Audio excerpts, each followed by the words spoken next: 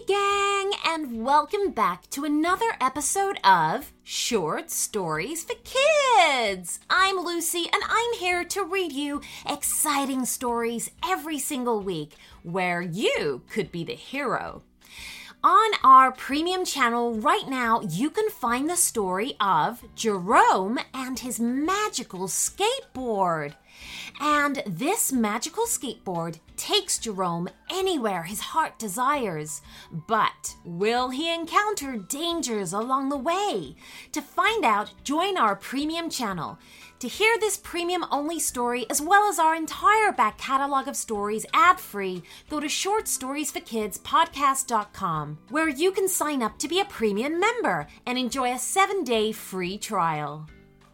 You can also find us on Instagram, so follow us there and tag us in your artwork of your favorite stories, and we'll post them up on our feed. Before we get into today's story, here's a word from our sponsors.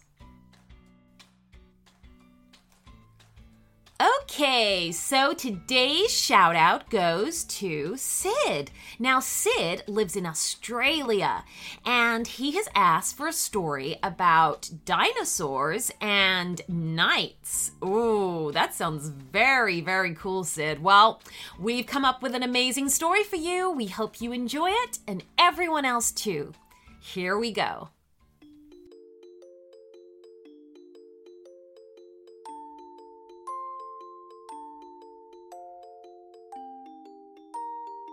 Dino Knights.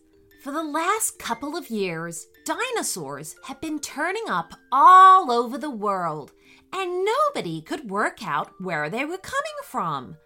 It had caused all kinds of problems, such as the time a Spinosaurus was found in the River Thames in London, or when Disneyland had to close for the day because a Brachiosaurus was stomping around Cinderella's castle.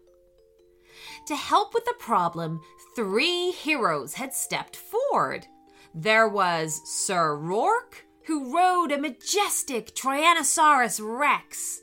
Then there was Lady Alice, who rode a Therizinosaurus, a 2-legged dinosaur with enormous claws.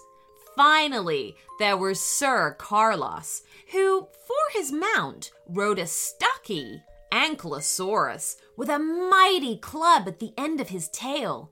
They were the Dino Knights, and they protected the world whenever danger threatened. And then there was Sid. Sid had found a young Triceratops in his back garden. He so loved the Dino Knights and saw this as his chance to join the band of heroes. So, the next time the Dino Knights rode forward to confront danger, they were quite surprised to see young Sid trotting alongside them on his little Triceratops. "Who are you?" asked Sir Rourke. "I'm Sid," said Sid.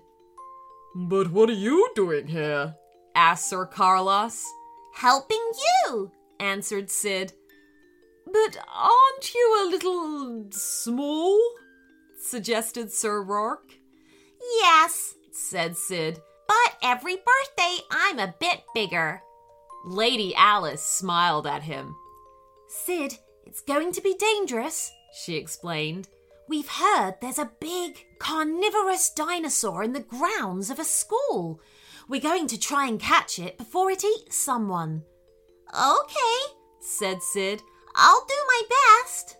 As it turned out, the school was surrounded by playing fields, a sports track, and a parking lot.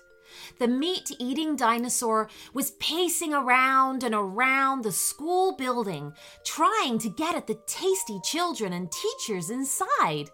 It had already squashed 2 cars. "It's a Carcharodontosaurus," said Sir Rourke, "and a big one." Lady Alice sat up straight in her saddle. "Let's go, Dino Knights! Time to save the day!" "What should I do?" asked Sid. Replied Sir Carlos, "try not to get eaten." The large Carcharodontosaurus saw them approaching and roared to warn them to stay away. Roar! "Watch out for those teeth," called Lady Alice as her Therizinosaurus swung its terrible claws. "It's got a big tail," warned Sir Carlos as his dinosaur wielded its club. "But my Ankylosaurus is mightier." "It's no good," said Sir Rourke. "I can't get close enough to attach the dynamite." Now, dynamite isn't like the sticks that make big explosions. That's dynamite. Dynamite was an invention of the Dino Knights, a sticky ball that they had attached to a dinosaur's skin. When it activated, it put the dinosaurs to sleep long enough for them to be safely removed. "I'll do it," said Sid. "Give it to me." Sir Rourke hesitated, then dropped the dynamite into Sid's outstretched hands. "Be careful, Sid." Sid nodded, turned his little Triceratops, and charged at the huge carnivore. It was far too busy to pay much attention to this small kid, and so Sid steered right under the huge dinosaur's body, hurling the sticky ball of dynamite upwards as he went. As he raced to safety, Sir Rourke activated the dynamite, and the enormous meat-eater suddenly became very sleepy. Within moments, it was fast asleep, sprawled across someone's shiny new truck. "Great work, everyone," said Sir Carlos, raising his fist in triumph. "Especially you, Sid," said Sir Rourke. "That was very brave." "Thank you," said Sid. He was feeling tremendously proud to have helped the Dino Knights. "Do any of you wonder where all the dinosaurs come from?" "All the time," said Lady Alice. "All we really know is that it's happening more often." "If truth be told," said Sir Carlos, "we're beginning to struggle to keep up with—" Sir Carlos didn't finish speaking because he was interrupted by another great dinosaur roar. Striding around the building was another Carcharodontosaurus. The three Dino Knights reacted straight away, moving their own dinosaur rides into a defensive position. But Sid had never taken part in their training, so he stayed right where he was. And that gave him a glimpse of something strange down the side of the school, right where this new dinosaur had just appeared from. While it and the Dino Knights squared up to one another, Sid urged his Triceratops towards what looked like a black circle. Was that how the dinosaurs had arrived? If it was, the circles didn't hang around for long, as nobody had reported seeing one. "I need to be quick," said Sid, and urged his Triceratops through, just as the black circle blinked out of existence. Sid had arrived in a large room of strange machinery. It wasn't like any technology he'd ever seen before. Up above, he could see movement as figures moved around the walkway. It was then he realized he was actually in some kind of pit, presumably to keep the dinosaurs that were being sent through the circle away from the people above. Suddenly, one of those people was leaning over the walkway and pointing at him. "There's a man-ape down there!" it screeched. More faces peered over the edge, and it dawned on Sid that he wasn't looking at humans, but at dino people. Up above, they went into panic, unsure of what to do with this intruder.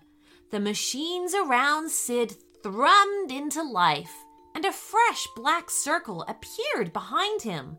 With nowhere to go and not wanting to be captured, Sid turned his Triceratops around and charged back through. "Sid!" shouted Lady Alice. Where did you go? We were terrified you'd been eaten." The 3 Dino Knights were now stood guard next to 2 enormous sleeping carnivores. "I think I just found out where the dinosaurs are coming from," explained Sid, and he told them about the strange machines and the dino people that controlled them. The Dino Knights listened, fascinated. "But why are they doing it?" asked Sir Carlos. "They clearly don't like humans if they're going to all that trouble," said Sir Rourke. "I think we can expect more terror from these dino people." "Which means we're going to need more help," suggested Lady Alice. "Definitely," said Sir Carlos. "But we can't just have any old person join us," said Sir Rourke sternly. Sid sagged in his saddle, suddenly feeling a little sad. What had he been thinking? He was still just a child after all. But when he looked up, Sir Rourke was smiling broadly at him. "Welcome to Dino Night, Sir Sid." The end.